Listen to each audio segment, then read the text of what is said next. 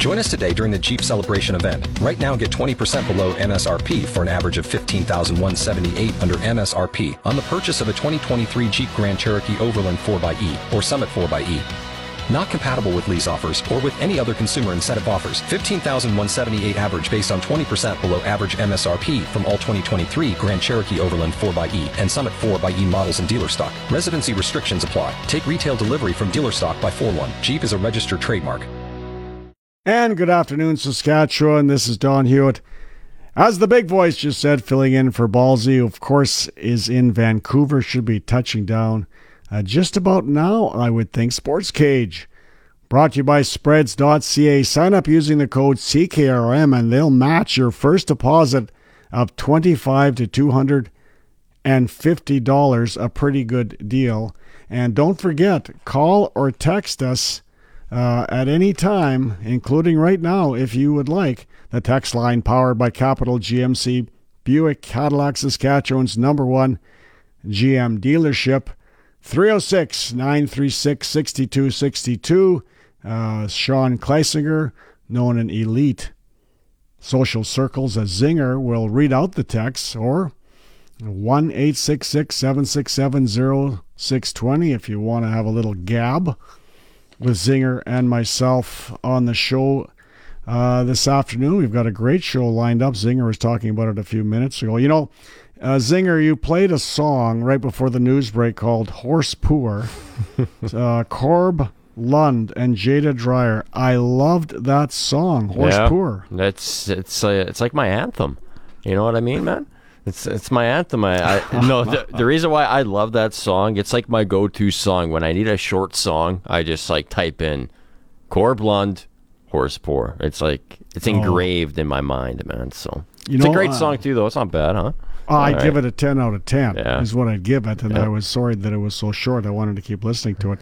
The biggest news probably this afternoon, #1 Labor Day game is sold out a week from Sunday against the Blue Bombers, which is great news for the Rough Riders. Also, receiver Braden Lenius, John Hodge of 3 Down Nation, breaking the news that he has signed with Saskatchewan a 2-year deal. The second year, $150,000 of hard money for 2023. Of course, 2021, he had 37 receptions, 471 yards, and 4 touchdowns. He then signed with the Atlanta Falcons, was incredibly cut on day 1, Zinger. Yeah, he literally got 0 opportunity down there. I mean, OTA's minicamp, that's not an opportunity. And he got cut right at the start of training camp, and I was kind of expecting for Braden Lenius to catch on with the team here. But no, training camps are wrapping up here in the NFL, and for a young guy trying to make his way into the league, if you're not into a camp right at the start of camp, I mean, you're pretty much out of luck from sticking with the team, even on the practice roster. So I'm not surprised at all that he's going to be making his way back up north here. I'm glad to have him back in the green. No, it's good news for Saskatchewan. Mm-hmm. He's going to certainly help their offense, and we know that their offense does need helping. Let's take a look at the depth chart right now, Zinger, for the game tomorrow night when Saskatchewan visits the BC Lions in Vancouver. It's interesting, something that Dale Isaac, the CTV broadcasting legend, pointed out to me this morning. The Rough Riders are the only team in the West that does not dress a third quarterback. I thought that was interesting. And, of course, why do you think, Zinger? It's naturally because our head coach is a special teams coach, and he wants that extra body on special teams. But, they get a guy back, then they lose 2. That's the luck this team has had, isn't it? When you take a look at all the changes mainly on offense, great.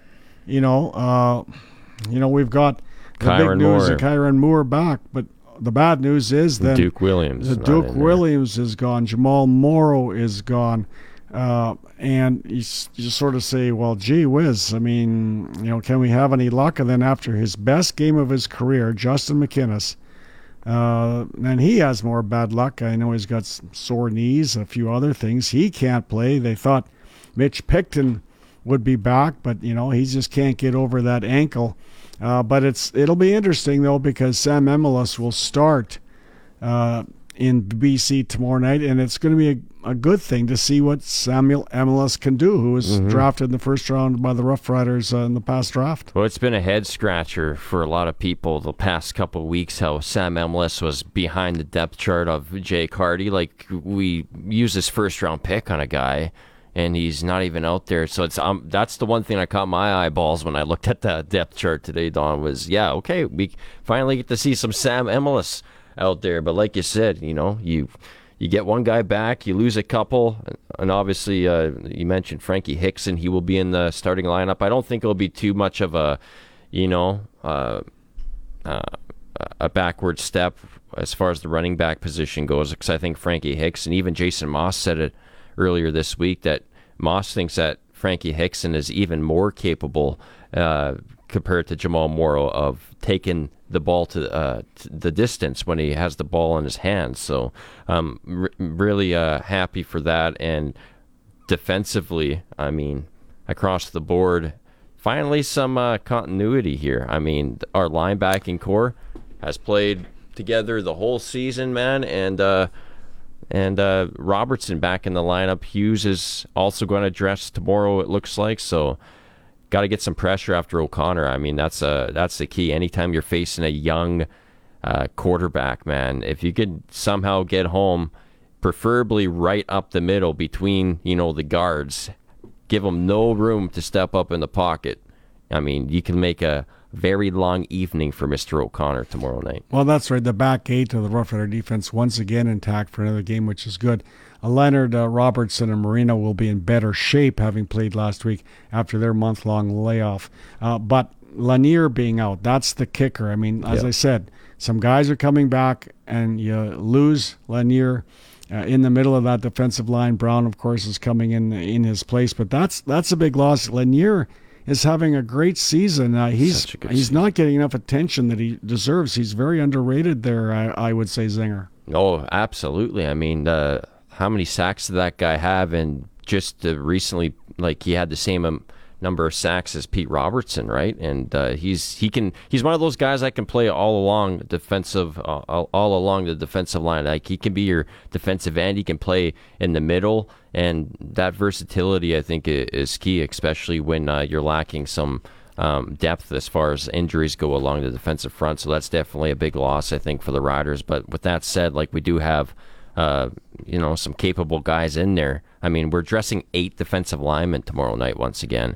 So that just goes to show that you think the Riders might be shuffling in and out, keeping some legs fresh out there tomorrow night. AC Leonard and Pete Robertson, obviously you want them to play as many snaps as possible, right? Because they're premier pass rushers.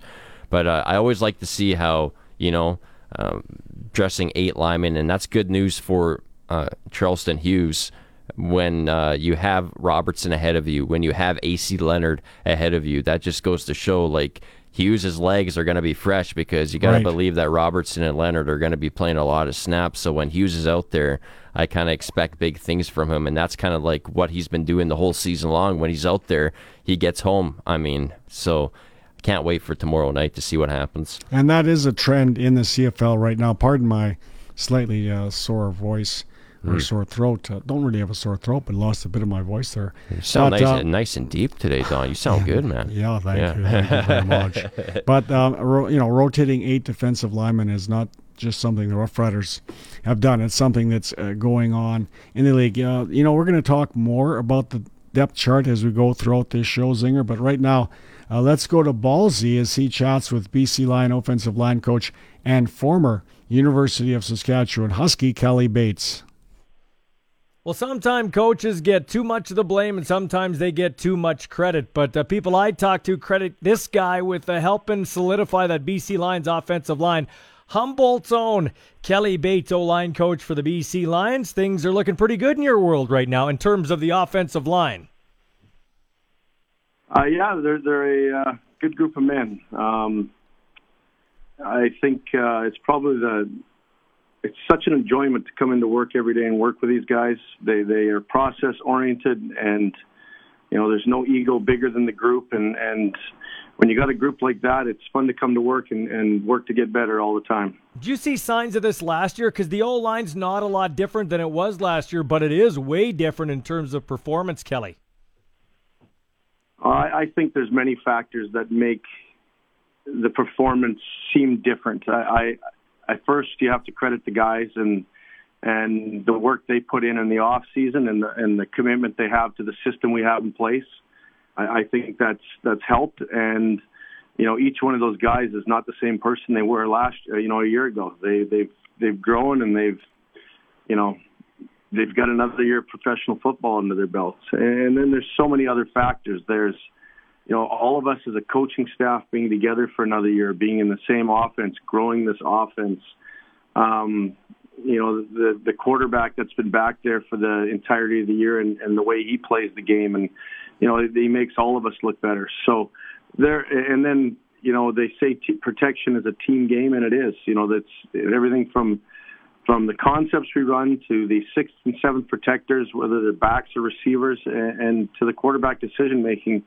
It makes every bit of difference in terms of making us all look good at what we're trying to do. Kelly Bates, we hear the word special as it relates to Nathan Rourke. From your eyes, the guy who played in the league, now is coaching in the league, just how special is he, and is that an adequate description? I think it's if anything, it's not adequate enough. It is what he is. He is a special talent, but that's just part of it. He's got these gifts and these tools that he's worked to hone and get better, but I think it's what everybody doesn't see that makes him who he is. It's the work ethic behind the scenes. It's that guy that maybe you see for, 3 hours on game night or a couple hours during practice, from a fan standpoint, but it's the countless hours he puts in to making himself who he is. It's the film work, it's the study, it's the physical preparation with his body. It's the compete level that he has. It's the guy that's 24 years old but approaches this job like a seasoned veteran. It's all those factors make him who he is. It's everything that people don't see that he puts in that makes him what he is. So Michael O'Connor gets the start behind center this week. Just talk about your confidence in Michael O'Connor, the guy who led the UBC Thunderbirds to a Vanier Cup, another Canadian quarterback, which is cool. Yeah, and I'm very proud of Michael's approach to this week. All of us that have played this game, the majority of us have gotten an opportunity because someone else has been injured or something has, whether age has taken it. So any of those things, rarely do you ever just get that opportunity out of the gate. And, to Michael's credit, he addressed that with the team. He addressed that with the offense. And nobody ever wants to earn their opportunity like this. They just don't. But it would be a dishonor to the work that's been put in by 12 and the entire offense in terms of where we've got to this point to not come in and take advantage of this opportunity. And that's Michael's approach. He's not trying to be someone else. He's not trying to be number 12. He's trying to be number 11. And, I'm proud of him and his approach to this week, and it's been fun to watch him enjoy himself on the football field. Does it change anything from an offensive line's perspective when you have a taller quarterback or a guy that, different cadence or a different way of maybe approaching the game, different even skills? It doesn't. It may change game planning maybe to a degree, but honestly, we have an offense and we run that offense, and Michael's been operating that offense since training camp, and he's been improving the entire time. So it really doesn't change anything. We're not going to change what and who we are. Michael comes in, and we have that next man up mentality, and we still have to go out and do everything we do with great technique and an aggressive nature, and be what we have been for the last 10 weeks. Give me a sense of the BC Lions locker room. 8-1. People felt you won the battle, but you may have lost the war with your big-time quarterback on the shelf. What's the mood like in the locker room? Does this galvanize you guys? Honestly, it's just such a good group of guys in that locker room. I think what you learn is with anything in life, it's obviously everybody just feels terrible for Nathan because it's such a devastating thing to have happen to a guy who was having a record-breaking year. But then you see Nathan's attitude and his approach to it, and that just lifts everybody up and makes us realize that we can both feel bad for Nathan and what's happened, but now we've got another job to do, and we'd be dishonoring his effort to this point if we didn't go out there and do what we're supposed to do. So, I'm not going to sit here and say we didn't feel bad. I mean, I feel terrible for the kid, but, it's just having him around and the way he approaches it. It's time to get back to work, and it's time to keep doing what we're doing, and that's what this special group of people have done. Well, no disrespect to anybody in your team, because you're all working hard and you're all pros, coaches, and players alike. But I'll tell you what, that kid was taking the league by storm. He was becoming the face of the league. Has that excitement started to spread in BC? I'm hearing the Rourke jerseys are flying off the shelf there. You know what? I live in my own little world. I come to work, I work, I spend my time, any off time with my family and my girls and my wife. And I tell you what, though, when you go downtown for game day, the atmosphere that our owners has put time and effort and money into creating, combine that with the record we have at this point in time, and it's been really exciting to head downtown for game time again, because it reminds me of my playing days. It really does. So I hope that it continues to take the city by storm, and I hope that we continue to build a brand out here that people are excited to be a part of. Good Saskatchewan guy. He's our enemy tonight, but he's a good Saskatchewan guy. That would be Kelly Bates. Thanks for your time, man. I appreciate it. Thank you so much for having me. So runner at second here in extra innings. Jackie Bradley Jr. is out there as George Springer swings and drills one to left, and it's off the wall.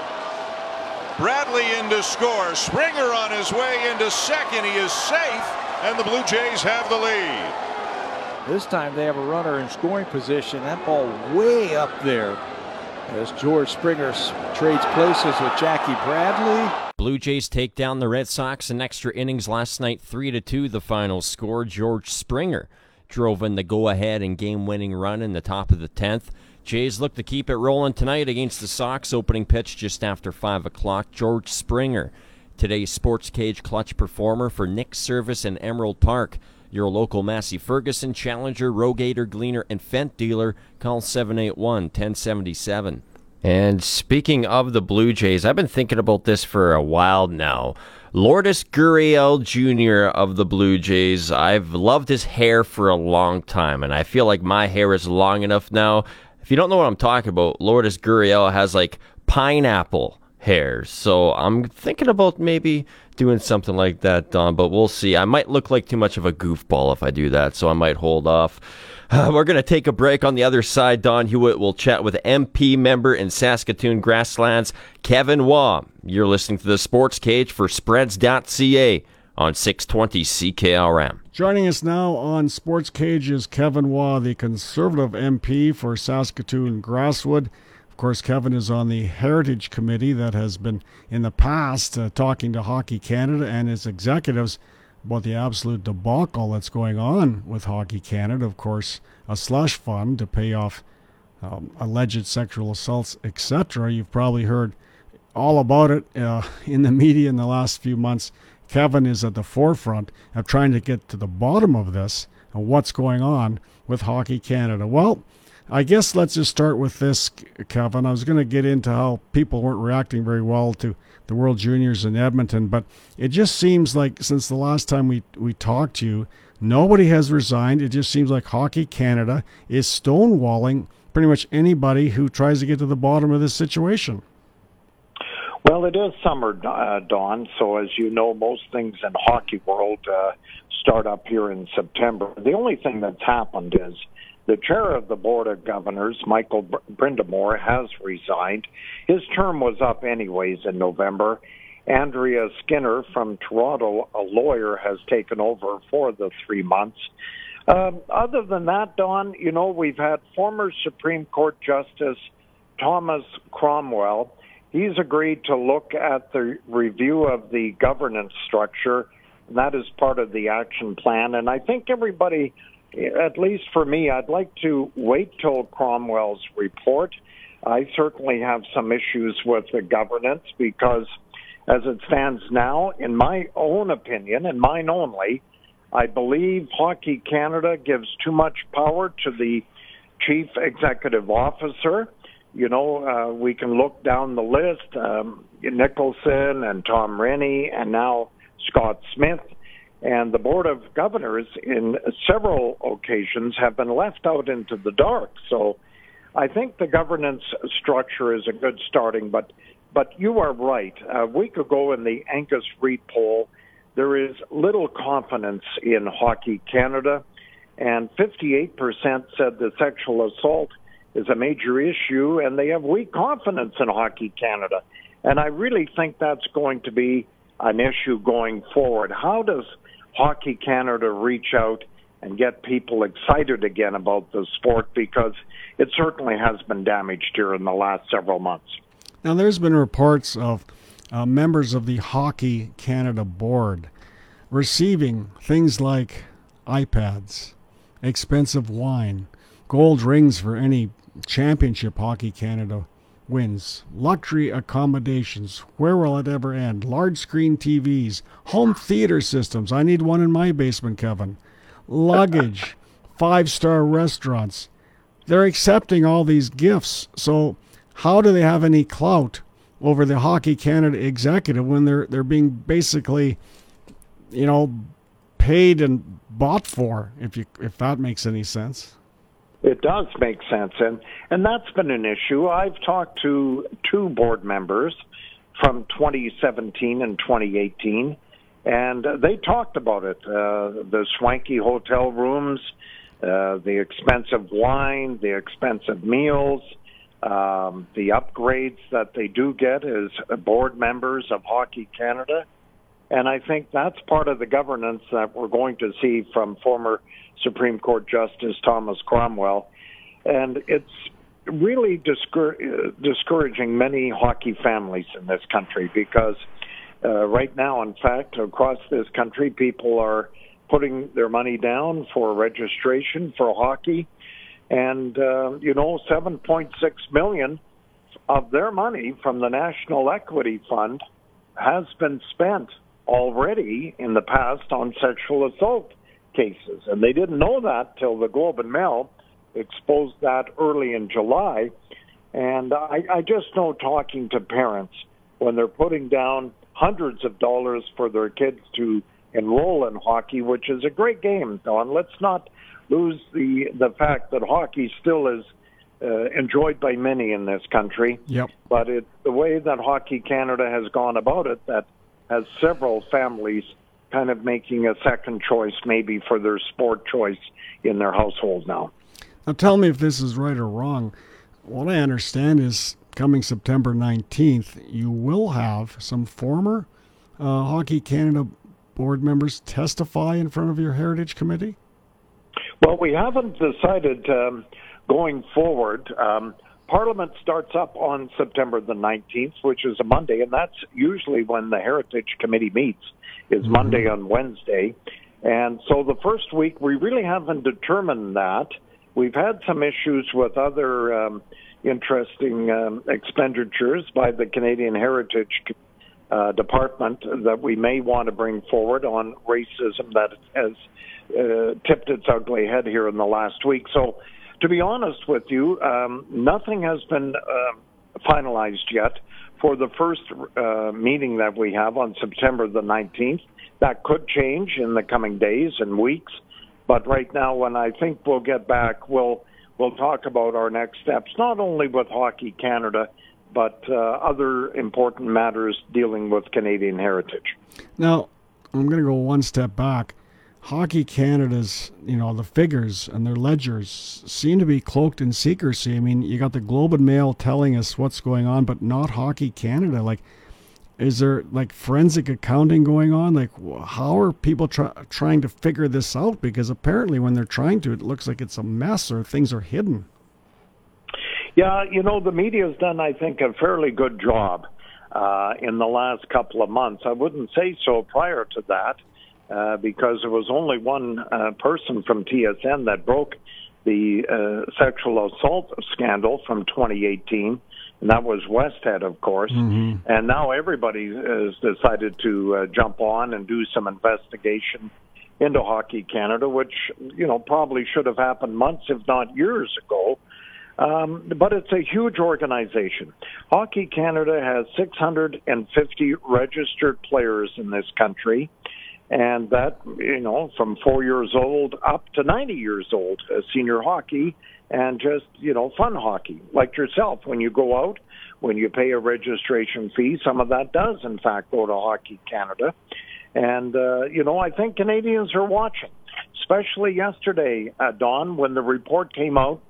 2 players were involved in the alleged sexual assault with video from the 2003 World Junior Hockey out of Halifax. Now, these are players that have already retired from the National Hockey League. We're bringing them out 19 years later. So there's several facets. The NHL said they were going to do an investigation on 2018, the London, Ontario incidents. I would think that should be coming out in the month of September. So I think we have a lot of eggs up in the air right now. The 2003 allegation out of Halifax, the 2018 allegation, and then, of course, just the way Hockey Canada presents itself. You hit it right on. Summer hockey isn't it did not do well in Edmonton. 4,000 per game that Canada played for the World Junior Men's, and the last game had 13,000, but there's speculation that was even papered to get that many into the rink. So I think there's a lot of questions still need to be answered, and I hope the Canadian Heritage Committee, when we do get back to Ottawa in September, will bring back some officials, including, I think, the Supreme Court Justice Thomas Cromwell, to talk about his findings if it's released in time by the 19th of September. Well, I was in Edmonton, ironically enough, at the start of the World Juniors, and it was a dead issue. Like, people were not paying attention to it. And I know the summer issue for sure, but there was no doubt about that there was sort of a protest going on in Edmonton. What's sort of galling, though, of course, Canada wins the gold medal in overtime, beating Finland. And meanwhile, Donald Smith, the CEO of Hockey Canada, and all his executive cronies, they get a bonus because they won the gold medal. Is that right, Kevin? That's right. They do get bonuses. They have that worked into their contract. Not only Scott Smith, who is the new CEO of Hockey Canada, but others associated with Hockey Canada. And that's always been in their contract. If, in fact, Canada does win gold in women's or men's or Paralympics, we do get a bonus on that. And that has been revealing to some because, let's face it, they're the CEOs of the operation. But the World Junior itself is, each Canadian Hockey League team sending players, like the Regina Pats did and so on. Mm-hmm. And to find out that these executives get a bonus for a gold medal is appalling. Again, who pays that? Well, it's the registration fee and so on. And that's where parents are going to have a big say, I think, going forward. The brand of Hockey Canada has really been damaged. And how it's going to move forward is going to be interesting. Interestingly enough, I've had Zoom calls from gymnastics, rugby, swimming. They, too, have some issues with sexual assault and coaching. And I think this is going to land in Sport Canada, who has done a very poor job administrating funds because they were the first 4 years after the fact of the sexual assault in 2018. They withheld funds to Hockey Canada, and that's caused the major sponsors of the World Junior to finally wake up and say, listen, we're just going to take a break for the time being and see how Hockey Canada and the executives deal with the sexual assault and what is their action plan, because I think everybody is interested in seeing how they're going to get out of this, and it's going to take a long time, I feel. Right, and I apologize. Of course, the CEO of Hockey Canada is Scott Smith, not Donald Smith. I guess I just like the name Donald, Kevin. I don't know. Anyway, well, go ahead. Over. To be fair, Scott Smith took over from Tom Rennie, who resigned or actually retired on July 1st. And that was an interesting date that he retired, by the way, was it not? Yes, it was. And when Westhead broke the story for TSN in late April, early May, Tom Rainey announced that same day, I'm leaving Hockey Canada. I'm going to have the retirement date of July 1st. So you're right. It was very suspicious that Tom Rainey, who was the head for 4 years, decided that July 1st he'll exit and handed off to Scott Smith.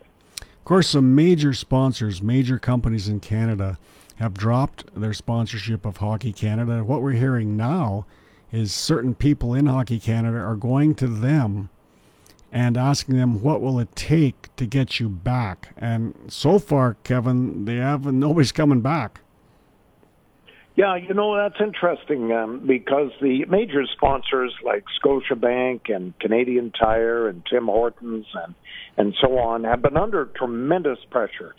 In fact, I was in Canadian Tire store the other day, and people are talking about it. Mm-hmm. They're talking about, thank you, Canadian Tire, for just sitting this World Junior out and getting an evaluation because, you are a major sponsor, and money talks. Money talks in sports, whether it's football or hockey or anything. And so when the sponsors got together, one by one started dropping off saying, look, we're going to take a time out here till you get your house in order. That resonated with Hockey Canada. They get 6% of their funding from the federal government, which isn't a lot of money in respective. And, their sponsorship dollars are far more important to them than any money the government gives to Hockey Canada. So when the sponsors decided to put a pause and say, we're just going to wait this out and see what your action plan is and how you're going to go forward with the action plan, that hurt Hockey Canada far more than the federal government pulling their funding of 6% until they see some improvement from Hockey Canada. Now, Kevin, you're a longtime sportscaster in Saskatoon, and you were a darn good one, by the way. What's going on with the Rough Riders right now, Kevin? Well, each team goes through this. I'm also a Red Sox fan. The Boston Red Sox, and here they sit 8 games out of a wild card, and everyone's pointing fingers. That happens in sports. I mean, the Riders, they have a tough assignment tomorrow in Vancouver, and then, of course, the back-to-back to Winnipeg. But they have to get more disciplined. I think everybody that has watched them through the whole season, Dickinson, the head coach, is going to have to put the hammer down. And if he doesn't want to do that, someone else will. And we're disappointed, of course, in this province because the Riders are the number one franchise. And they're hosting the Grey Cup, which puts extra pressure on the football club. And for the quarterback situation, we all know Fajardo was not 100% healthy. But at the same time, the defense did not play very well last week against the BC Lions. Yes, Nathan Rourke seems to be the new Doug Flutie in this league. But, for BC fans, Rourke is going to be gone possibly for the rest of the season. But the Riders have to look in the mirror, Don. They did very well financially last year. Fans are not happy in this province, and they have a chance in the next 3 weeks to determine if they're going to be contenders for the Grey Cup. If they show up tomorrow in Vancouver, but specifically the back-to-back with the defending Grey Cup champions, I think will tell a lot where the football team is going to go after September. Kevin Waugh, Conservative MP for Saskatoon Crosswood. And thanks for joining us, Kevin, and have a good upcoming weekend. Yeah, thanks a lot, Don. Take care. It's 4:48 with the Sports Ticker, and it's brought to you by Bronco Plumbing, Heating, and Cooling. They're hiring right now. Starting salary for service technicians is a nice $75,000 plus signing bonus. You can give them a call at 781-2090. So the Saskatchewan Roughriders have announced today it will be a full house at Mosaic Stadium when the Winnipeg Blue Bombers make their first visit to Mosaic Stadium this season. The 57th edition of the Labor Day Classic has officially sold out today. Awesome news there. Some other big news in Rider Nation today. According to John Hodge of 3 Down Nation, receiver Braden Lenius will be signing once again with the Saskatchewan Roughriders. Lenius went down south for a brief stint with the Atlanta Falcons. this offseason. CFL Week 12 kicks off tonight in Winnipeg. Stamps and Bombers from IG Field. We will hear from the voice of the Stampeders, Mark Stephen, right after the 5 o'clock news. Don. Yeah, and the Rough Riders once again dominating TSN television ratings last weekend. Zinger, 658,200 watched the BC Lions beat Saskatchewan at Mosaic Stadium. The other three games did very poorly, actually. They were up against the Blue Jays and the World Junior Final. Now, check this out. 1.4 million on TSN watched the gold medal game between Canada and Finland. That's usually around 6 million. Oh, I for sure never watched 1 second of that, Don. So good for you. Yeah. No, I mean, I'm boycotting that stuff for a long time. That goes to show you. I agree, Zinger. Yeah. You're a man of principle. That goes to show you people are not happy. But speaking of happy people and people that know a lot about hockey, let's go to golf professional Brian Raymond out at the beautiful Flowing Springs. And Brian, how's things going out at the golf course today? You are absolutely right. It is wonderful out here. It's nice and warm. We've got a little bit of a breeze. The sun's shining. It's a wonderful evening of golf. And the course, obviously in great shape. People are saying the fairways are the best ever, Brian. Yeah, that's probably true, and as well, the greens are the best they've ever been as well. So the course is in great shape, and we've been fairly busy. We still have some great specials, of course. If you're coming out to play this weekend at any time, we're taking bookings. Normally $52. After 3 o'clock, it's $32, and for this weekend, the last weekend of this, it's $17 after 6 o'clock. Starting on Monday, it's $17 after 5:39. So we're moving that start time up because of course, the days are getting shorter, and we want people to be able to at least get 9 holes in during their twilight round. And of course, Mondays and Wednesdays, seniors and ladies, $29 to play the golf course. So if you're 60 and over and you're a lady, it's a great deal, Monday and Wednesday. And if you're neither of those, we still have a good deal for you. It's $39. Absolutely great prices. And as you know, Brian, even though your greens are in perfect shape, it doesn't help my putting. Well, you have to come and talk to me, Don. Yes, that's right. Brian Raymond will give you a lesson. The other thing, too, Don, is we have a fantastic driving range. It's all grass, no mats, lots and lots of room. We can certainly accommodate as many as 50 or 60 people on our driving range. That's how big it is. And I also enjoy your hot dogs out at the clubhouse there, Brian. A hot dog and a cold beverage is nothing better in the summertime in golf, is there, Brian? That's absolutely right. Anyway, so Zinger just said he wouldn't watch any World Juniors, and I didn't either. How about you? Are you protesting too? Don, you know me better than that. Yeah, you can't help yourself. Exactly. Well, we'll forgive you because you're a hockey man. I mean, anytime I get a chance to watch Connor Bedard, I'm definitely going to take it.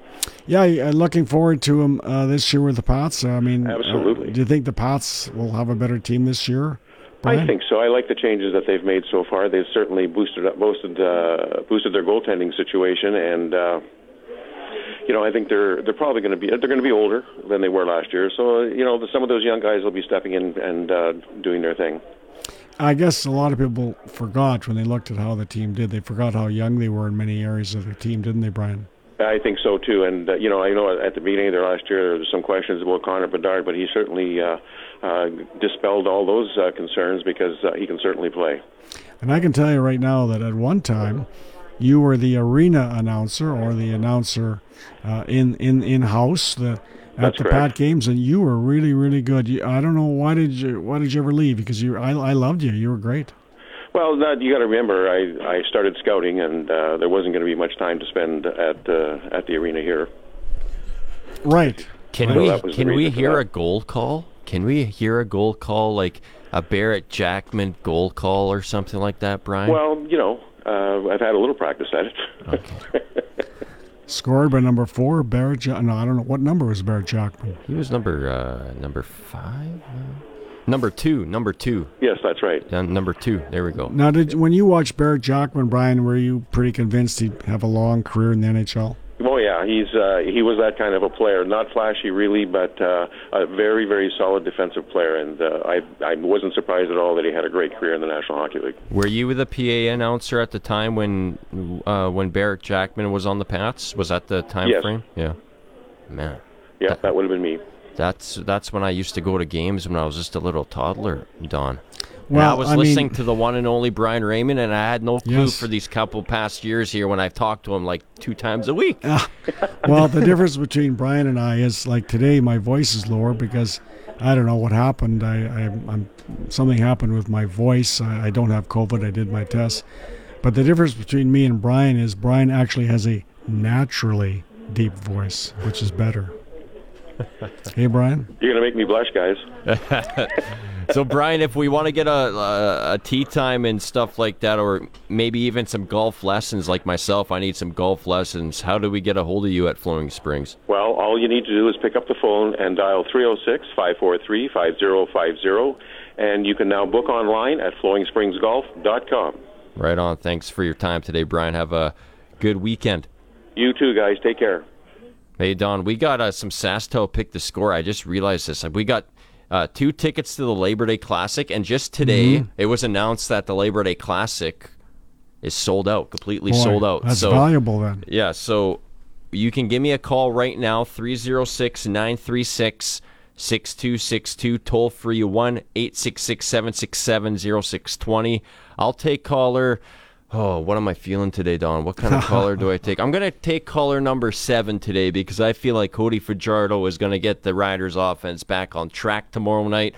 So caller number 7 will win themselves 2 tickets to the Labor Day Classic, and they will also be entered in to win the $200 SaskTel gift card at the end of the week, which we'll announce on Monday coming up here. And if you win that gift card, you'll be entered in to win a sweet experience next year at Mosaic Stadium at one of the Rider home games. And when I say sweet, I don't mean like cool game, man, sweet game. I mean like luxury sweet, like kickbacks, kick back, relax, put your feet up, take your socks off or keep them on if they stink type of experience. You know what I mean? So give me a call right now. One more time, the phone number is 306-936-6262, and I'm gonna look at the lines, Don. They're lighting up, so I'll let you take over the airwaves. Do you have any texts or what? Yeah, we got a couple texts as well. Trevor's listening in Vancouver. He's actually going to the game tomorrow night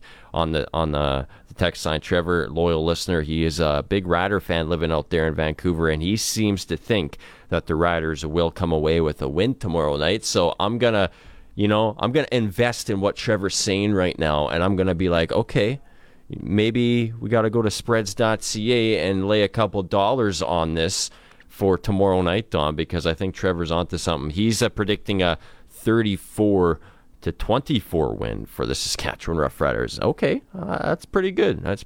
So, and Ballsy thinks they're going to win too. He said that so far this week. You know, everybody, I think you'll agree with this, Zinger, everybody is cheering for Cody to turn this around. I mean, fans like Cody. He still gets cheered when their player introductions occur at Mosaic Stadium, and wouldn't that be wonderful if he could have a good game tomorrow? Oh, that's exactly what this organization needs. Not just Cody, not just the offense, not just the fans.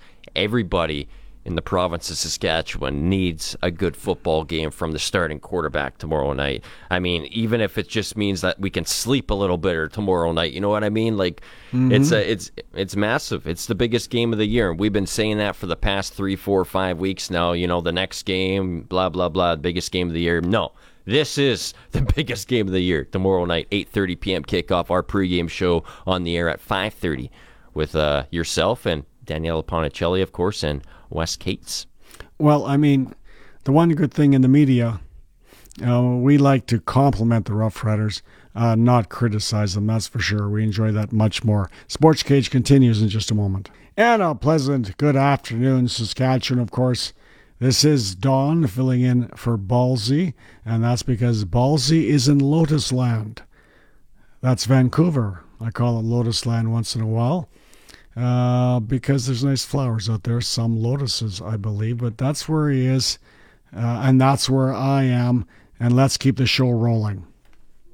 And I'm joined on the Sports Cage by Mark Stephen, veteran, play-by-play voice of the Calgary Stampeders on CHQR 770 in Calgary. Mark, you've been the voice for as long as I can remember. I can't even remember who was the Stampeder voice before you. So how many years have you been doing the play-by-play for the Calgary Stampeders on radio? 26 since 1996. First regular season game at Taylor Field when Jeff Garcia hit Terry Vaughn for a 104-yard pass and run. So that was the first regular season game. Boy, I had a pretty good play for your first game. Yeah, it was. It was. It was pretty amazing. Check the record book. That was one of the, as you might expect, longest plays in team history. So, yeah, it was a long time ago. Great way to start. Now, you've got a former Calgary Stampeders safety as your color man. Has Greg been your color man the whole 26 years?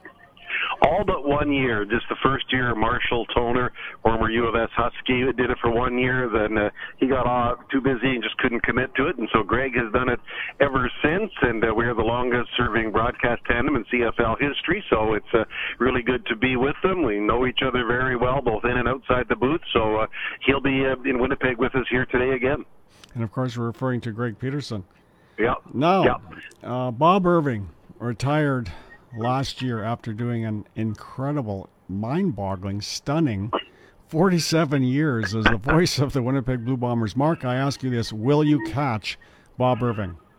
No. I want to say, I can safely assure you, I don't know what I'll get to, but the 47 will stand atop the mountain for as long as I'm around, I can say that. Yeah, I don't think that'll ever That's be still broken. 21 years away.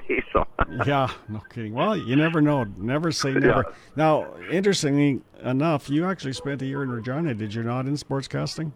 Yeah, I did at a now defunct station, which is out of business now. But yeah, it was enjoyable, but had a great opportunity back at home in Calgary. So left after 1 year in the Reuben Barry era. So that's how long ago it was. Good old Saskatchewan tough. Rube Barry. Bury your chest to the North Prairie wind, said Rube. I did that once in training camp. He thought it was funny. Anyway, that's another story. Well, we're here to talk to you, obviously, about different things, particularly the Calgary quarterbacking situation. Bo Levi Mitchell benched for the second game, I guess you could say, not starting. Jake Maier is in for him. What do you think about that move? Well, I saw it coming. They had to do something. It's been, 4.5 games where there's been a real struggle and inconsistency on offense, and they did make the change at halftime in Toronto, but it had been going on before that, so this wasn't just a poor half in Toronto. And, they've got to kickstart things. They're trying to keep pace with both Winnipeg and the BC Lions, but also they've got a situation where they have to worry about Saskatchewan from behind, and, they just can't take anything for granted. So they elected to make the move. And yeah, it's a pretty seismic change, I got to say, because other than through injury or a game where, the standings didn't count or the game was no longer in dispute, Bo Levi Mitchell has been on the field for most of the last 10 years, so it is quite a change. Now, how's he taking it? He looked absolutely stunned on the sideline in Toronto when he was pulled. Like, I would say he looked shocked. How's he doing? Well, now I think it's, gone away, the shock and the realization of what was going on, because, he's never really throughout his entire career, never mind the CFL, also at college at Eastern Washington, heck, even in high school at Katy, Texas. This has never really happened to him. I mean, he's played all the time, so nobody's ever said, you got to come out because it's not happening. So, yeah, I wouldn't be surprised at all if he was shocked.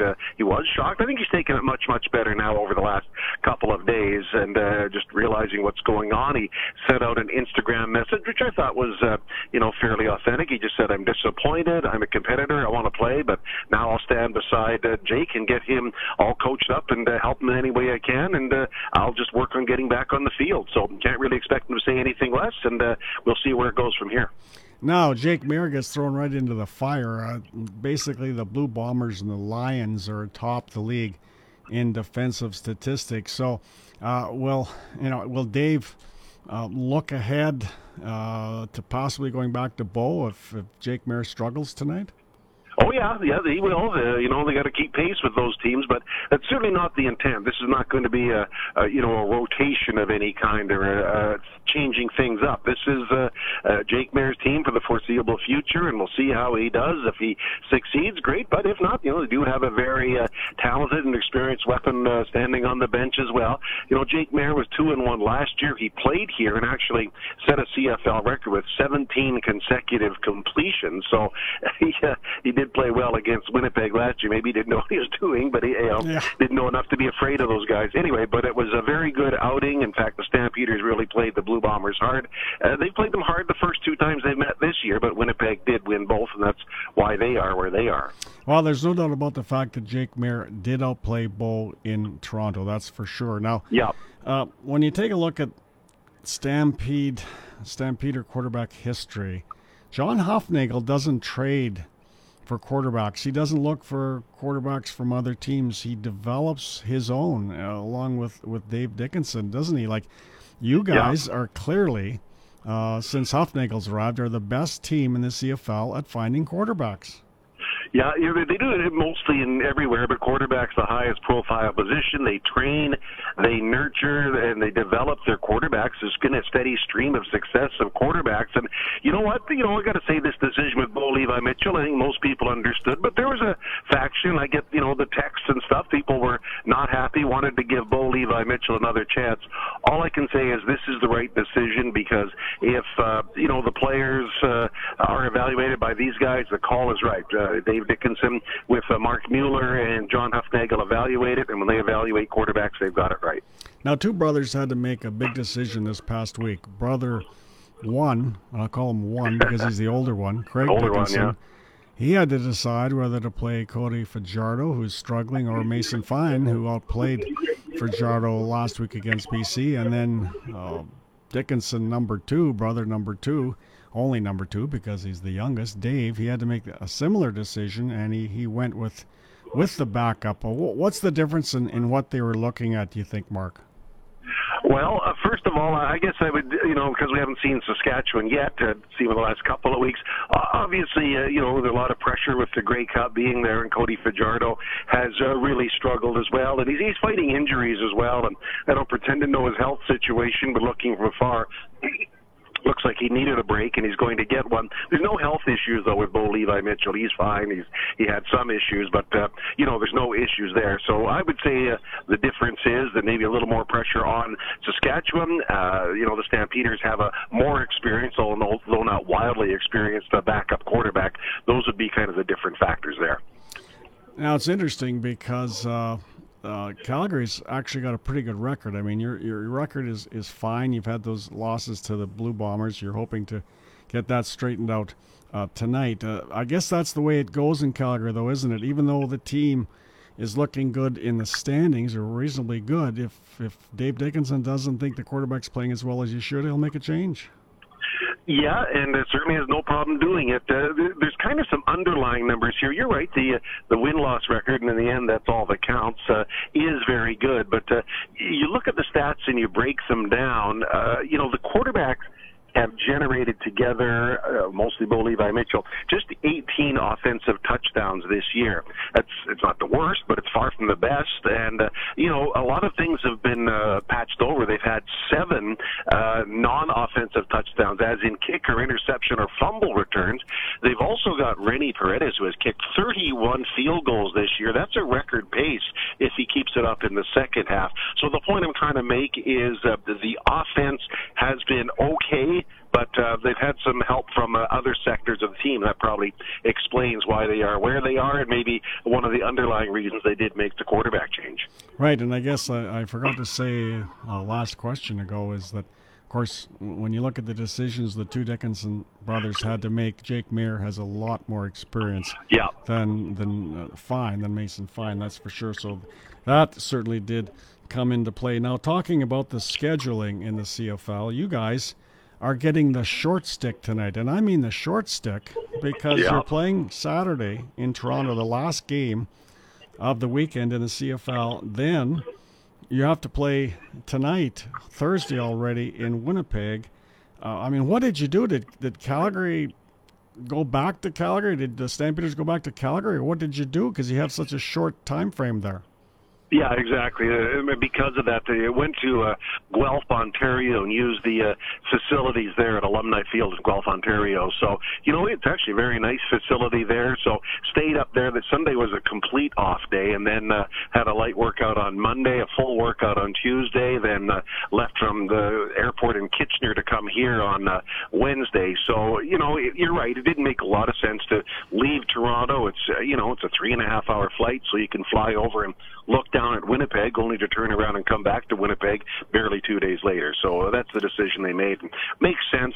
There have been some funny quirks in the CFL schedule. Winnipeg is just coming off their first bye, so they're rested playing the Stamps. Stamps have already had 2 byes, so they only get one more the rest of the way. There's some other anomalies in the schedule. I guess we could spend a whole hour on them, but this is the way it is, and the Stampeders are going to have to tough it out on a very short week. This is their third and final Thursday night game of the year. Yeah, well, let's just say I think I know what you think about the schedule makers and the bye makers.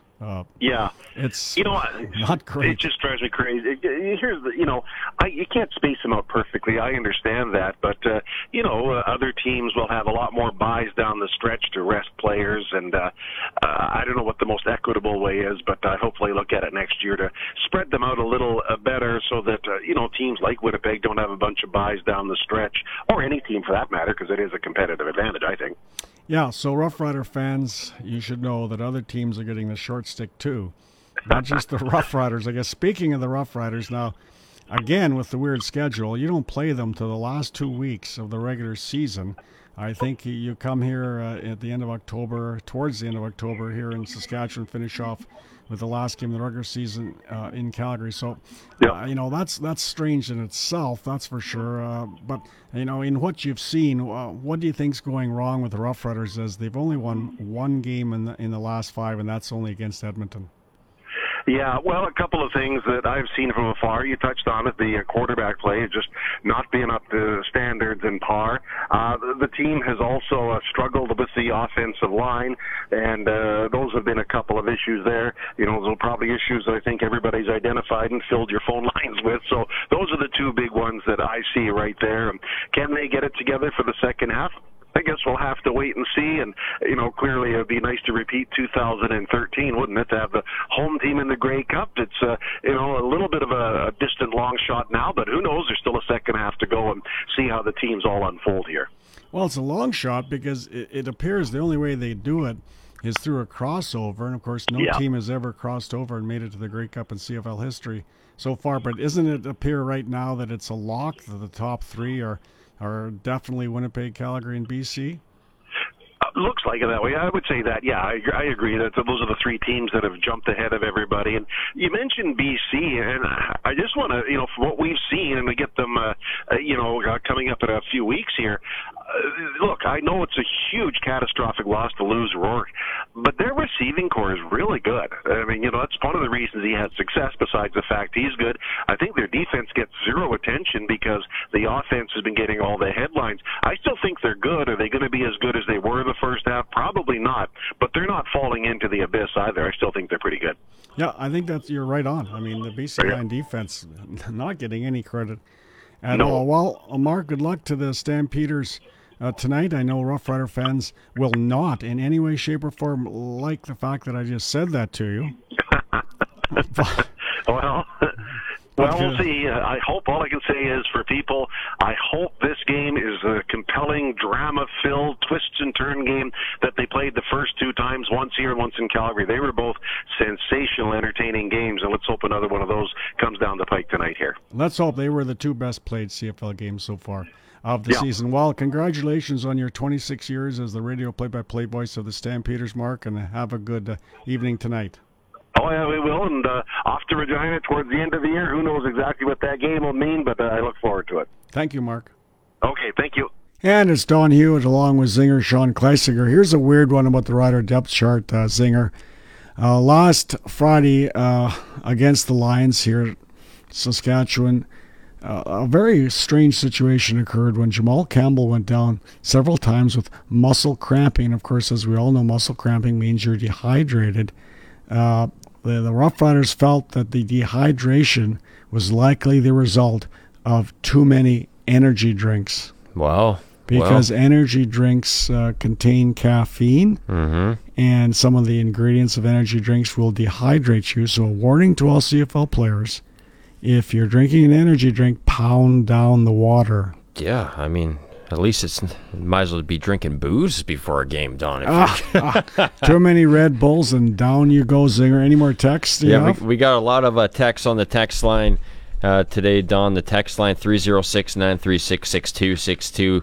It's for Capital GMC Buick Cadillac, Saskatchewan's #1 GM dealership. And we got Hannah on the text line saying, love to hear that Don's hosting today's Sports Cage. Always love Don's perspective. Am I the only one thinking Frankie Hickson is going to have a big-time game tomorrow night? Says Hannah. She says, I think it will be a close game, but I do believe the Riders will come out on top. Sorry, that was from Jeremy. That was Jeremy's text.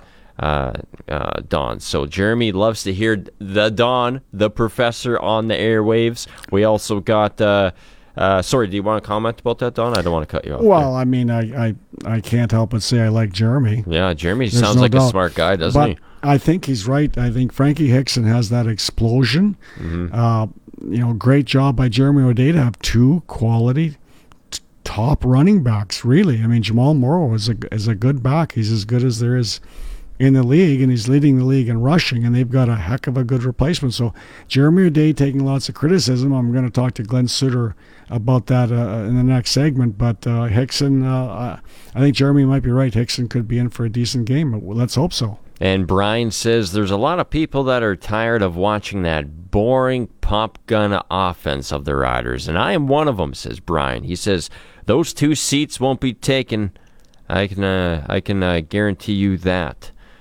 I'm not quite sure what that, but yeah, he's probably saying, you get going on offense, or I'm not going to go to the next game. I see. I mean, you're smarter than me, Don. I don't know what's going on. Well, well documented. There's clearly pressure on the offensive line and Cody Fajardo in particular to play better. And let's hope. Kyran Moore is back in the lineup. Of course, he was hurt October 30th of last year against the Montreal Alouettes. He was a huge loss. Now he's a huge plus. And let's just hope Cody can get some chemistry with Kyran Moore, because, I love Moore. He's sort of what they haven't had, that fast inside receiver that can break it right down the gunner. TC is also on the text line, 306-936-6262. You can text me up. It's the Capital GMC text line. And TC says, dudes, I have a sneaking suspicion that Nick Marshall or one of the defensive secondary members is going to absolutely school the young O'Connor tomorrow. House call, ! So TC, he's feeling it, Don. We are not even 24 hours away yet, and I think TC wants to take the field and put on a helmet and run through somebody. How's that sound? With the importance of the Rough Riders to this province, I think a lot of fans, when the team is losing, for the last 5 games, we all want to put on a Rider jersey and run through a wall somewhere, Zinger, to try to help the team. I know that if I tried to do that, I would not help the team, and if you tried to do that, you don't want to see that. I'll stick to you wouldn't help the team, but it would be less of a problem if I tried to do it. Let's put it that way. Yeah, I'll just stick to smashing plates over my head when it comes to being frustrated. No, I've never done that before. So what, are you at an Italian wedding when you're watching the Rider games? Smashing plates over your head? No, the only thing I've broken due to frustration before was I actually smashed the coffee table once. You're kidding? No, I'm with my fist. Whose coffee table? I don't want to say. I'm not gonna say. Bottom line is, though, Don, the only thing that matters is the end results, and the end results was were my hand being a bit cut up. My ego being down a bit more, me being a bit more sad. It was due to one of my sports teams that were not performing quite correctly. So, well, I can tell you right now, either your wife or your parents and your dad, Pat, were not happy with your antics with that coffee table at all. Yeah, that's true. Brian texts back on the text line. He says, Zinger, You said the Labor Day Classic is sold out. I said there will be 2 seats that won't be used for sure because of the boring offense. See, thank you. Well, Brian. let's hope Brian I need some help sometimes to get through things. Well, I want to tell Brian one thing. I don't know how much time we have left here, Zinger, but 30 seconds. 30 seconds. One thing I'll say to Brian. Brian, no matter what happens tomorrow night in Vancouver, come to the Labor Day Classic. You get a flyover, and the excitement and the buzz in the stadium is second to none. In fact, I will say this, if you take out any specialty events that might happen in Saskatchewan, this is the number 1 sports event of the year in Regina and Saskatchewan. Brian, come, because it's a party at Mosaic, and it's a great time, so I hope you come no matter what. Come, Brian. Come. The stadium, we built it. Now we're waiting for you to come. Labor Day Classic coming up next Sunday. So, Don, we're going to head to break. On the other side, it's some press coverage with yourself and Glenn Suter. And press coverage with Glenn, brought to you by Quality Tire. With 9 locations across Saskatchewan, QualityTire.ca. Glenn Suter, of course, played 11 seasons for the Saskatchewan Roughriders. He was a 3-time CFL All-Star. He was a 5-time Western All-Star. One of the most cerebral football players I think that's ever played in the CFL.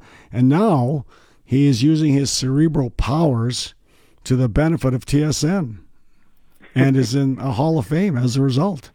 So there you go. What more can we say about Glenn Suter? And we're just thrilled that he's back on the Sports Cage with us this evening. Now, Glenn, yesterday, Ballsy had Jeremy O'Day on, the general manager. And O'Day hasn't done a lot of interviews of late.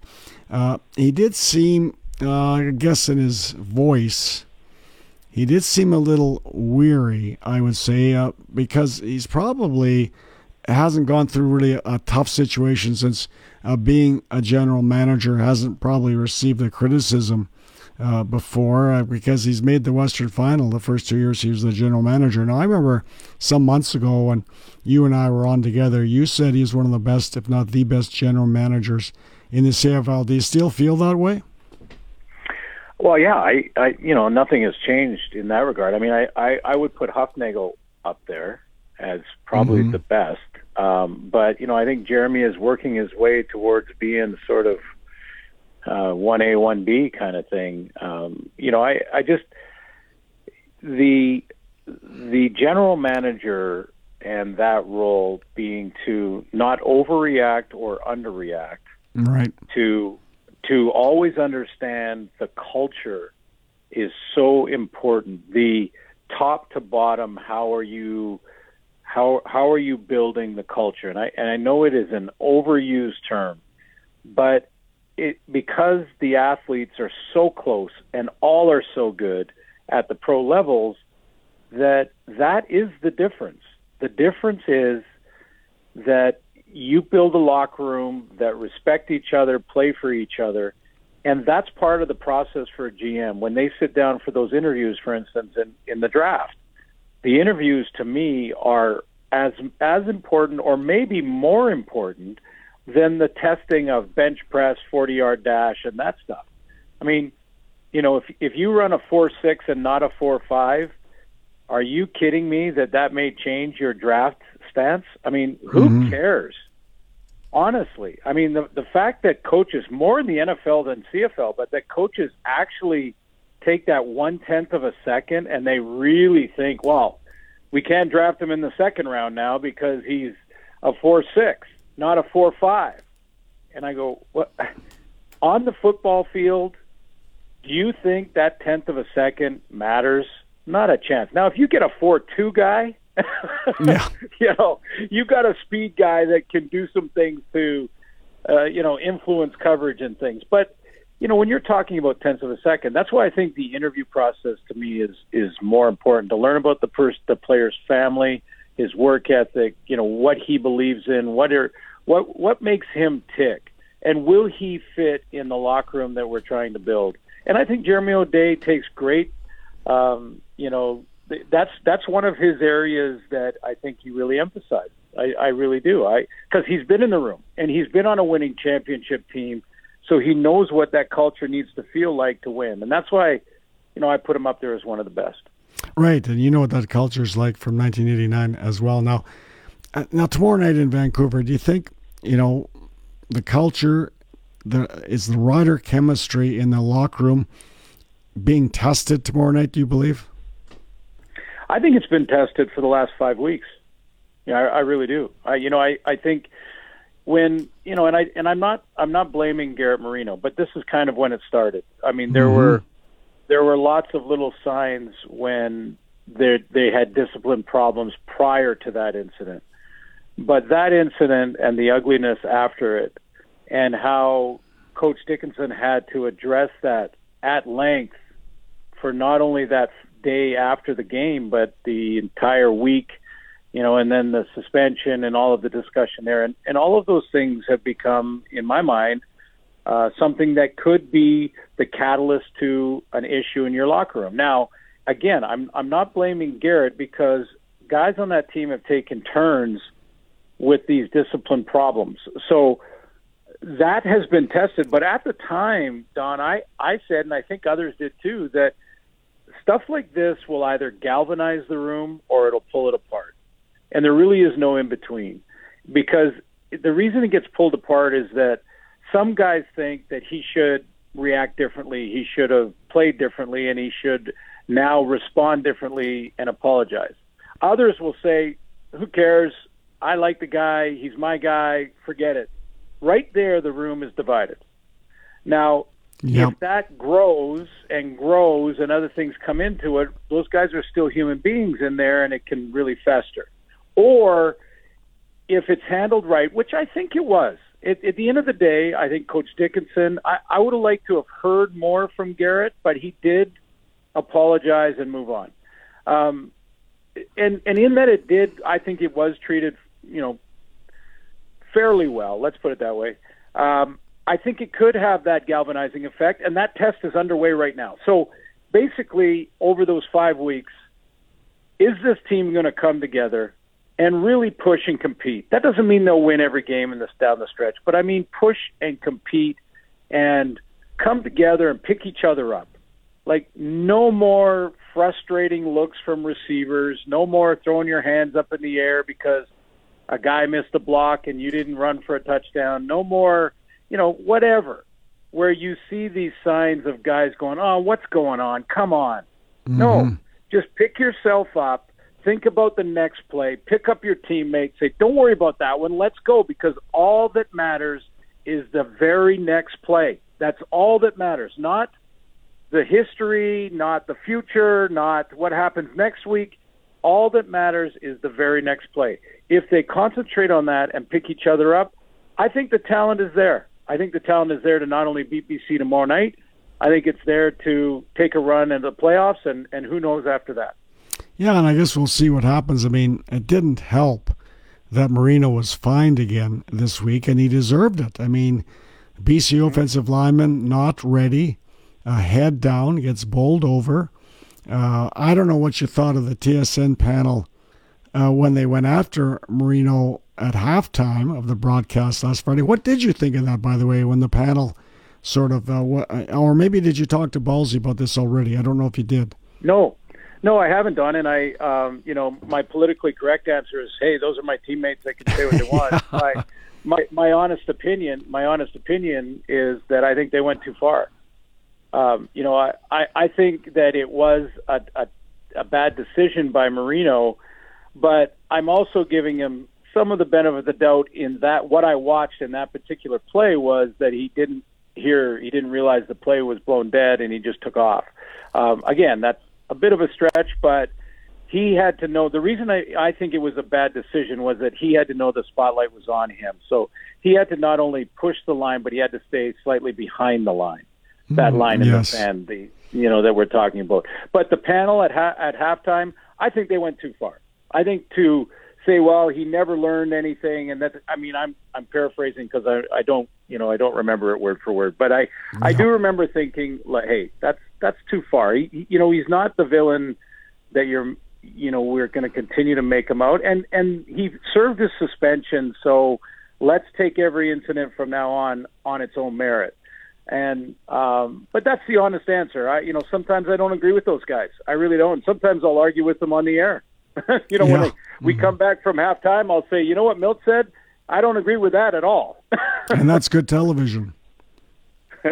Yeah, well, I mean, that's what I mean by when I see it, I'll evaluate it based on my time in the game and the games that I've covered and the different scenarios, the discussions with so many coaches, from the late Ron Lancaster through Mark Trestman and the Dickinson brothers and all those interviews that I've had and discussions I've had, and sometimes not just about football, but bigger things in life. And, I get sort of a sense of this is where my foundation is. So I'm going to say it. I'm going to say what I believe. To me, you put the team first concept at the forefront and everything grows or builds from there. And if you're not being a good teammate, you're wrong. That's my point, really, in a general way. Well, I think that's interesting, very interesting. And I agree with you. I did think it went a little overboard. It did go overboard with Marino halftime. Sorry about my voice. I'm sort of losing it today, Glenn. Anyway. That's okay. I'm going to get you some honey and lemon, my friend. We'll get that set up. Come on, Zinger. Let's work on that. Yeah, and I think Zinger would be as useless as it can be getting me honey and lemon at this moment. Be right back, boys.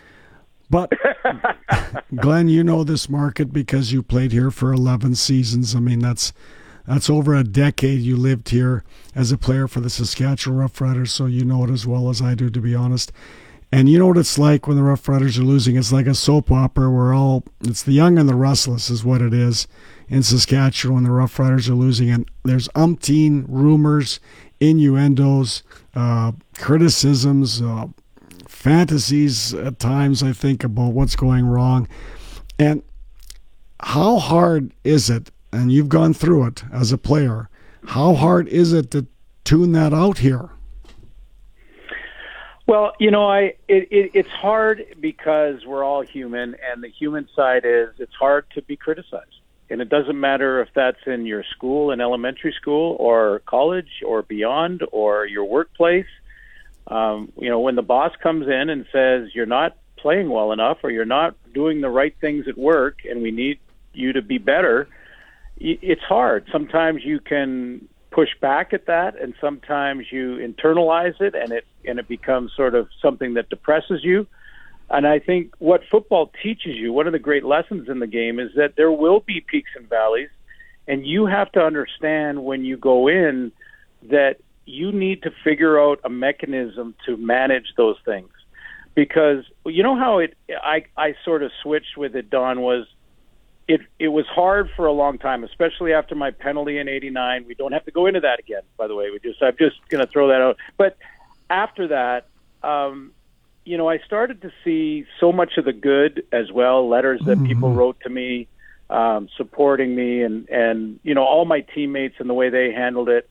And then I thought, this just means that this market is passionate. So every time I see criticism, unless you curse at me, if you curse at me, I'm blocking you. So just so you know. Right. But if it's criticism, or I didn't think you should have said that, or I thought it was something else and it's an argument, whatever, an opinion, I think of it as I sure am glad that I was part of, and thankful that I was part of the history of the Riders to play in front of a passionate fan base that do make it a soap opera.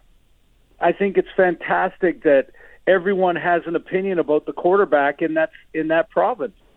I mean, I spent some extra days after our last game there and actually got a chance to go to Kenosee and play on the longest crib board ever ever made. And everybody there was talking about the Riders quarterbacks. I mean, this is fantastic because it is a passionate fan base that is completely engaged even when the team's not playing.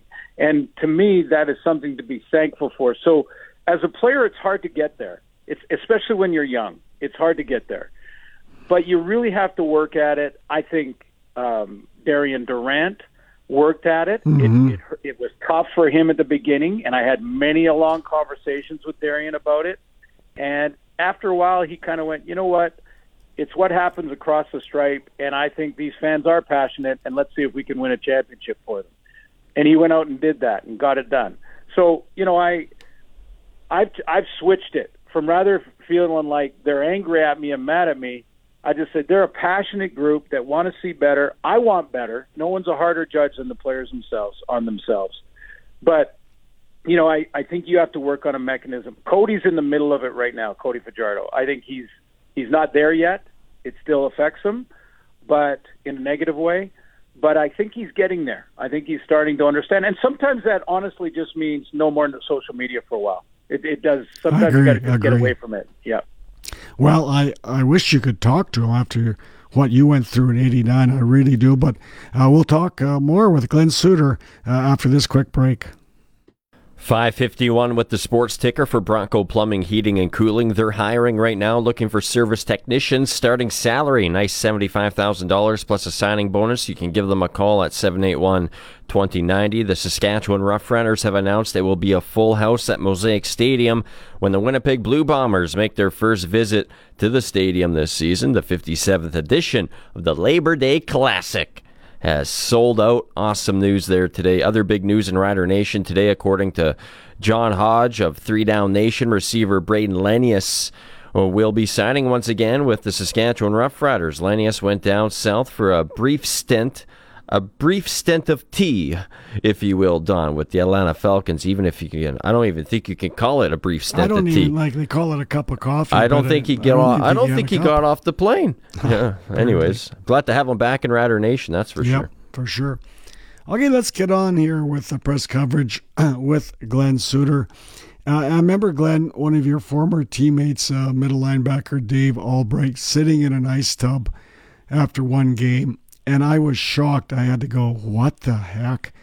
Because about, I would say, seriously, 75% of his body was red, black, and blue. I'd never seen a person that bruised in my life. Football players are tough individuals. And yesterday, Oklahoma Thunder rookie Chet Holmgren went down with the same injury as Nathan Rourke. And they announced that he would miss the entire NBA season, the upcoming NBA season. But Glenn, an NBA player, a basketball player, and a football player, and basketball is a great game. I love basketball. I'm a Raptors fan. Mm-hmm. They are two different breeds in some respect. I don't know if there's another breed like a football player. And, Holmgren will miss the entire next season. But how about Nathan Rourke with his character? Do you think he'll surprise people and get back before the end of the year? Yeah, I think he'll be ready. I don't know if the organization will allow him to go back early if he's ahead of schedule. I think there's got to be some sort of balance there where the doctor and organization and Rick Campbell and Amar Doman could even get involved in this discussion, rather than risk, going in for one game. Let's say the Lions make the playoffs and, they've got a nice little cushion right now. But let's say they make the playoffs and Nathan is back in time for that playoff game. Well, are you going to take a chance that you lose him again early and now he's right back at step one for his rehab and it may threaten the next season? I don't know if you want to take that gamble and risk. So we'll see. I mean, he's got a great work ethic and he'll apply that to this rehab. And I think, if I were to be a betting guy, I'd probably bet on the fact that he'd be ready earlier. Now, whether that means he plays earlier, I don't know. But I think they should think of the bigger picture. You always want to win, and you want to win right now, and you want to win this year. But this kid's got a very bright future. And I just would be – I hate using the word careful because you're right. Guys are tough, and if a linebacker can do it, so can a quarterback. But you also have to look at the type of injury, and then it gets way out of my expertise. Well, no, it is. And I mean, I thought Nathan Rourke would be going to the NFL next year. I thought there'd be a bidding war, which would be both the Lions and CFL's loss. But possibly, we only have about a minute left here, Glenn, but possibly this injury might keep him in BC another season. Do you think that's possible? Absolutely. And I think it's possible that he would have stayed even if he wasn't injured and he was on the same trajectory. because I know of the politics being around it so long that guys that come down from the States or from Canada to the States, especially Canadians, going that way, like look at Braden Lenius. Braden Lenius is good enough to play in the NFL. He didn't get an opportunity, and he didn't get a chance to show that he was good enough, but he is. I can tell you right now, athletically, he is good enough. So interesting. The question is not, is he good enough to play down there? The question is it a real opportunity? And that comes with a signing bonus. That comes with, what does that look like? But we saw Casey Pritters go down, and it didn't work out when he went down, at the wrong time and didn't get a real opportunity. Right. And then Sorry, Glenn. Yeah, we got to go. But we see Warren Moon win championships and then go afterwards. So there's two paths. Thanks, Don. You bet. Yeah, we'll enjoy your work tomorrow night. Sports Cage continues in just a moment. And, of course, Ballsy in Vancouver as he prepares for the Saskatchewan Roughriders and BC Lions. Tomorrow night, kickoff 8:30, so it's a late one. And, of course, we'll have the pregame and the postgame on either side of that contest with Daniela Ponticelli, Wes Cates, and myself. Sports Cage is brought to you by Spreads.ca. Sign up using the code CKRM and get 15 free spins on the slot machine for a chance to win $1 million. It's time now for Coast to Coast with Arash Madani. Time now for Coast to Coast with Arash Madani, our weekly chat with a guy who has covered it all, from Hockey Night in Canada, the Olympics, World Series Baseball, and everything in between. This is Coast to Coast with Arash Madani. Coast to Coast brought to you by Smart Investing Solutions. Be smart with your money. Call Brian Golly at Smart Investing Solutions, 546-2533. The Toronto Blue Jays did it again in, a way that we're not used to them doing it. Low scoring, extra innings, but Arash, they found a way to get it done. They found a way to get it done, and they did it in a way that, they lost these kind of games earlier this season. They weren't able to find different ways to win. And, if you're watching last night, that felt like a high wire act throughout. The Red Sox, the bases loaded in the 7th inning, stranded all 3 base runners. Bases loaded in the 8th, Blue Jays came out unscathed. And you think about how they did it, with Jimmy Garcia reaching back for 97, 98 miles an hour, Anthony Bass cleaning up the mess that was left behind. The Blue Jays in the first few months of the year somehow kind of collapsed in these situations, especially on the road. If you're going to be a playoff team, if you're going to be in a real race, which the Blue Jays are going to be for the next 6-7 weeks, those are the kinds of games you have to win. Division games you got to win on the road. They finally did that last night. That was an important win for them, Balti. Well, if you're a Jays fan, you cross your fingers the bullpen can keep doing it, but you need more than just pitching, and Matt Chapman made a defensive play last night. It's got to be right up there as the best play of the season in the field for the Jays. I asked John Schneider about it, and the interim manager said, well, that might be the best defensive play I've ever seen in my life. I asked Chapman about it, and he said, definitely the best play I've made as a Blue Jay. He said, I actually thought it was the best play of my career, but Danny Jansen told me it's not.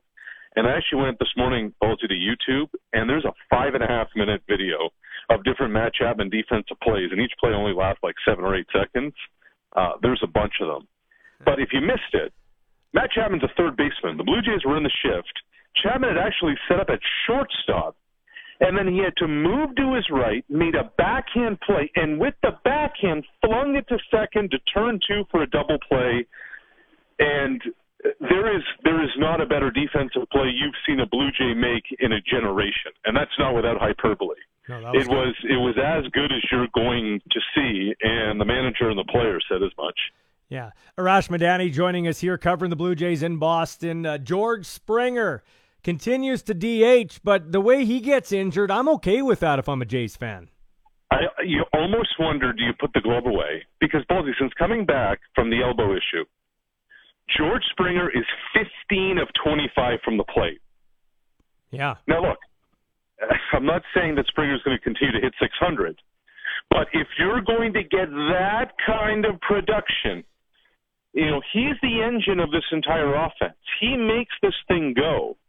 And, I asked Schneider about it. I said, what about the outfield? And Schneider said he's trending in the right direction. If everything kind of keeps going the way it is, maybe by next week you'll see Springer in center. I don't know, man. Like this is a guy who's going to probably need some kind of surgery at the end of the year. At this point, you just need him upright, healthy, producing. And when you're raking the way he is, when you're 15 of 25, smoking, don't mess with a good thing. Yeah, what did Oakley say? Charles Oakley, don't break it if it ain't broken, or something to that effect. It was right, something like that. Okay, there's a Yogi Berra-ism in there too, I bet. Yeah, there is. Okay, so let's switch gears to the 3-down gridiron, and your favorite player of all time, Garrett Marino, has now been fined for unnecessary roughness. Well, I think the fine is warranted, but look, and what does a fine mean? A fine means there has to be accountability for your actions. Okay? Are we in agreement there, Ballsy? Yep. How many officials on the field? A lot. How many people back at the precious command center on Wellington Street in Toronto? A couple at least. And not one of them noticed that in the moment, in real time, in a play whistle dead, blown dead? Yeah. Like at some point, if you're going to make the player accountable, and he should be, what about the rest of them? Well, like how many people do you need working to not be able to see something like that happen right before your eyes? Yeah, it's ridiculous. Right. I mean, at some point, and I'm not suggesting there's malice here. I'm blatantly saying it is incompetence. And for how much longer can the incompetence continue? Because what ends up happening is guys are going to get hurt, and guys are going to say, well, wait a minute, if you're not going to whistle that, if you're not going to flag that, if you're not in the command center, the eye in the sky, identify that, then what is actually an infraction on the field? I agree 100%, and I've always said officials should be made accountable right after the game. Somebody should speak on their behalf to, as to what they saw, what they didn't see, why they made this call, why they didn't make this call. So, and the officials are part of it, Balti. I think this is really important. Like, you have a command center that is supposed to be there for reasons just like this to radio down. Like, is everybody asleep at the controls? Well, and that's what I'd like to see from these, these startup leagues. We always, I forget which one had it. Was it the AAF or whatever? They had direct contact. You could see the ref and the command center talking, and they had a camera in the command center. I think in the TV broadcast, we should have that. We should be able to see what they're doing. Are they eating pizza? Are they even watching the game? Are they watching a rerun of Seinfeld? Like, do you know what I mean? Like, we should be able to see and hear what they're doing. It would add to the experience. I'll tell you what, Arash, I've got an uneasy feeling about this game. The Riders are playing a backup quarterback in Michael O'Connor, and we'll get to that in a second. I really think it's a matchup of a guy.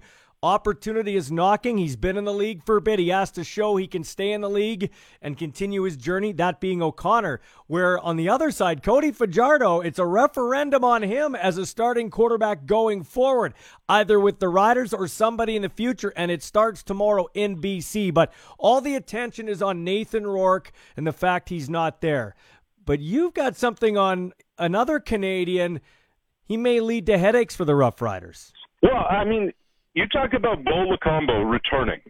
Here you have a 31-year-old Canadian, the most outstanding Canadian in the league, who's missed 5-6 games. And it's not like it was a knee issue. It's not like something that was going to, quote-unquote, slow him down from a speed standpoint. And you bring that back into the defense against a quarterback who, admittedly this week, is shook.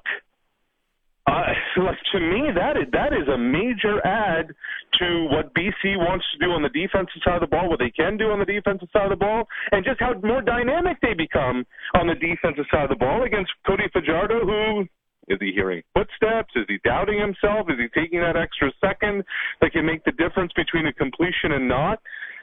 You bring Bo back into the mix, not Levi, but Lacombo, and it's a different BC defense, and he brings a different look that the Riders haven't seen on film for the last 5 weeks. So how the Lions could deploy him in certain scenarios, in certain packages, as they ease him back in, may be different than what they've seen in years past. All right, and lastly, Arash, tell us something about number 11, Michael O'Connor, Vanier Cup champ, that we don't know. Well, let's go back to that Vanier Cup year, because that's when O'Connor had come back to Canada. You know, some may know his stories from Ottawa, went to the IMG Academy in Florida, was recruited to Penn State, and Bill O'Brien was the coach at Penn State. But it was after they made the coaching change there, because O'Brien returned to the NFL, James Franklin came in, he's still coaching the Nittany Lions. And I remember talking to O'Connor at length that Vanier Cup season. And, you know, coming back home, there were so many opportunities in Vancouver and, you know, work opportunities and the rest. And, you know, who knows how many other add-ons he may have had to go to UBC. But O'Connor said if Bill O'Brien had remained at Penn State, he would have stayed at Penn State. And how different is the Michael O'Connor story then? If he spent 4 years, 5 years, if he redshirted at a major Division I program, at a Power 5 school, and with a quarterback guru, you know, Tom Brady's quarterback coach, for instance, a guy who went on to become a head coach in the NFL with the Houston Texans. I wonder how different the path of O'Connor as a Canadian quarterback would have been, and we'll never know. But if you spend 4 or 5 years as Penn State's quarterback, could O'Connor be right now a backup in the NFL? Could he be holding a clipboard in the NFL? It's something we'll never know, and I just wonder when and how he made peace with it, at what point of his life and at what point of his football career. Well, he's holding the football and being very much in charge tomorrow when the Riders take on the BC Lions, a game you can catch right here, 5:30, our pregame show, 8:30 kickoff. Thanks for your time, Arash. I appreciate it. Always good, Ballsy. Thanks, pal. Well, Don and Sean, here's a little sports short segment, and you guys can piggyback this. We kind of touched on this yesterday, Zinger, but here's our Sports Cage power rankings for the CFL. And Zinger, you can reiterate yours, and you can give us yours, Don. At number 9, I got the Ottawa Redblacks. They're going to turn to Nick Arbuckle. Maybe his last chance to prove he could be a starting quarterback in this league as Paul LaPolice desperately tries to save his job, although I don't think it's salvageable at this point. At number 8, we're going to go with the Hamilton Tiger Cats. They'd be higher if they would have hung on to beat the Montreal Alouettes. I thought Matthew Schultz played a decent football game, but the Tiger Cats, they are not the Tiger Cats we're used to the last few years. They're coming in at number 8.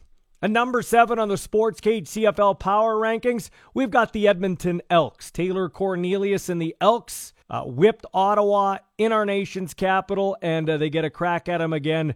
And with an Edmonton win and a Rough Rider loss, don't look now, but the Edmonton Elks will be nipping at the Riders' heels, even though Saskatchewan won the season series. At number 6, I'm going with the Rough Riders. They got a championship defense and an ever-improving special teams unit or units, especially with the addition of Alford returning kicks. But the offense is stuck in the mud. It's been stuck in the mud all season. They haven't put together one single 60-minute effort this season. Let's see if they can do it against the BC Lions. They are number 6. At number 5 on the Sports Cage CFL Power Rankings, the Toronto Argonauts. I picked them at 5 and the Riders at 6, because if I had to take the Argos and the Riders in a one-game showdown today on this very date, I'm probably leaning towards Toronto because, I hate to say this, McLeod Bethel-Thompson, who I don't think is a great quarterback, is playing a little better than our own Cody Fajardo, and the offensive line of the Argos, much better than what we're seeing with Saskatchewan right now. I still would take the Riders if they can get their you-know-what together in offense in a crossover in the East, as I said all along, but right now today, I take Toronto over Saskatchewan. That's why Toronto is number 5. At number 4, the best team in the CFL's least division, the Montreal Alouettes. Despite the fact they give away free yards via the penalty, they're playing pretty good football. They did a great job against Winnipeg back-to-back, narrowly losing and then beating the Blue Bombers. And of course, they came back to beat a very stubborn Hamilton Tiger Cats team with their backup quarterback Matthew Schultz playing in replace of Dane Evans. Trevor Harris looking good. The receiving core looking very dynamic. William Stanback, they say, will be back before the end of the year. And so I've got Montreal at number 4. That's crazy. At number 3, initially, I had the Calgary Stampeders. But as Zinger pointed out to me yesterday, and using the same logic that I just used to describe why I took Toronto 5 and Saskatchewan 6, I am going with the BC Lions at 3. Nathan Rourke is out probably for the year. He was on a record-breaking pace and for sure the runaway winner for the MOP. I think the BC Lions are the best team in football and on their way to being in the Grey Cup as the West representative here at Mosaic Stadium. Now, I think they'll be hard-pressed to win a playoff game. No disrespect to Michael O'Connor, and I could be proven wrong. They say Kevin Thompson's a guy to watch out for in their quarterbacking stable. Pipkin is what he is, just basically a third-string quarterback. I'm going with the BC Lions at number 3. That means Calgary's at number 2. Even though Bo Levi Mitchell's on the bench, Jake Maier is a more proven commodity at quarterback than anything in BC Lion colors right now, not named Nathan Rourke. So I'm going with the Calgary Stampeders at 2. And just like in many games, you go with the team with the best quarterback standing right now, as we speak today on the Sports Cage, is Zach Collaros. And so that's why the Winnipeg Blue Bombers headed into tonight's game against Calgary, or the number 1 team in the CFL, the Sports Cage power rankings, according to me. You guys can talk about that in a second. I got 2 more housekeeping things to take care of before I'm done here, and I'm going to make mention that the winner of our Sports Cage boards and bags, courtesy of the Saskatchewan Cornhole Association, Deanna Rowley. Yes, Deanna Rowley, congratulations.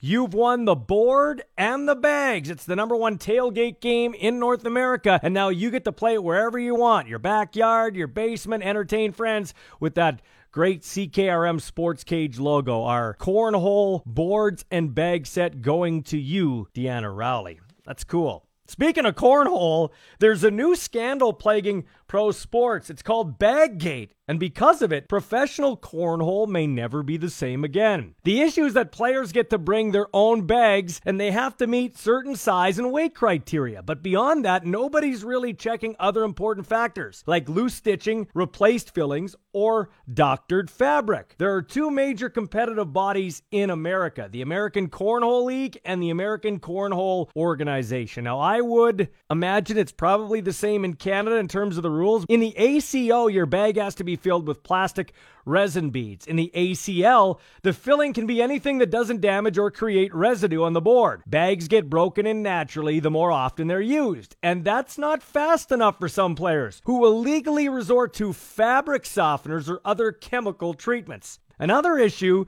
is that bag manufacturers are flooding the market and paying big bucks to be licensed by the pro leagues, so they're not being held to rigorous standards. One expert says, quote, "The money coming in from manufacturers for licensing the stamp is substantial, so why rock the boat by implementing additional compliance measures which make manufacturing bags under your stamp a more rigorous endeavor? Seems like it would be easy enough to fix the problem. Simply inspect everyone's bags at the beginning of the tournament." For some reason, it's not being done right now.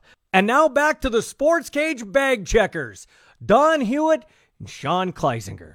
Well, Zinger, of course, cornhole is a lawn game. Players and teams take turns throwing fabric bean bags. Mm-hmm. So those are outstanding facts. And when Palsy went over the CFL rankings, I thought he was pretty much bang on. I didn't argue with any, but amazingly enough, he had Hamilton at 8. I think he's right.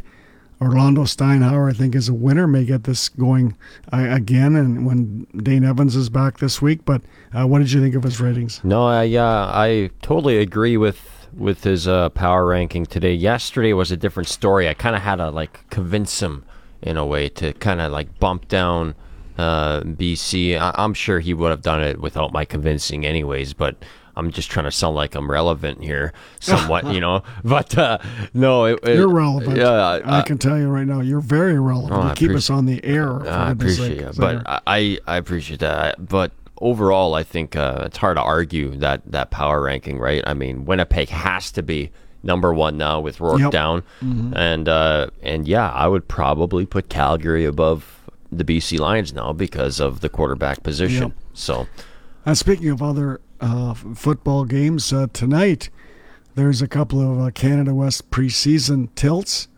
The Rams are playing the University of Alberta in Medicine Hat, so that'll be interesting. Of course, the Rams will be on CKRM Radio this season with their play-by-play Daniela Ponticelli, and I think even Zinger, you're doing the Thunder, aren't you, or what are you doing? Yeah, I'm doing the Thunder Hilltop game on Football Day in Saskatchewan, September 17th, so that'll be good. Looking forward to it. Also, the Huskies are hosting Manitoba in another Canada West football preseason matchup. Mike Babcock, former head coach of the Detroit Red Wings and the Toronto Maple Leafs, has resigned as the U of S Husky hockey coach. So do you think he's going back to the NHL after all the scandal he was in Toronto? Oh boy, I don't like. We're in the day and age now where I think it's time for this to stop. Where people kind of leave a profession and coaching due to a certain reason like that, and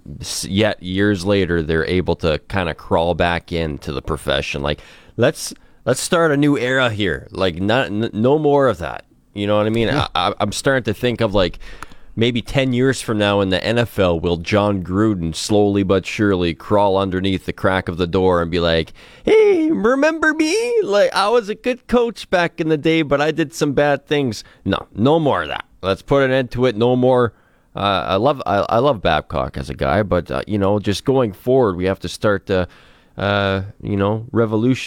revolutionizing things. Evolution, it's a mystery, man. So we got to keep doing it. Well, just one final rider note before we say bye-bye. I really like the fact that Keon Schaefer-Baker is playing inside tomorrow night in BC. I'm interested to see what he can do inside on the receiving core in the slot. Absolutely, because the guy has speed, and we all know when you're playing inside the slot up here in Canada, you're getting that waggle, you're getting that extra oomph when you're going towards the line of scrimmage. The guy's fast when he's starting flat-footed and heading down the field. So let's see this guy when he gets a bit of a head start. Who knows? Maybe he's going to blow by a couple halfbacks for a couple big plays over the top. It's going to be fun. 8:30 p.m. kickoff tomorrow, Don. You bet. Well, thanks a lot there, Zinger, Sean Kleisinger, and Don Hughes signing off for Sports Cage on, what is it, Thursday, August 25th, 2022. I can't even remember the date, Zinger. But we'll be seeing you tomorrow.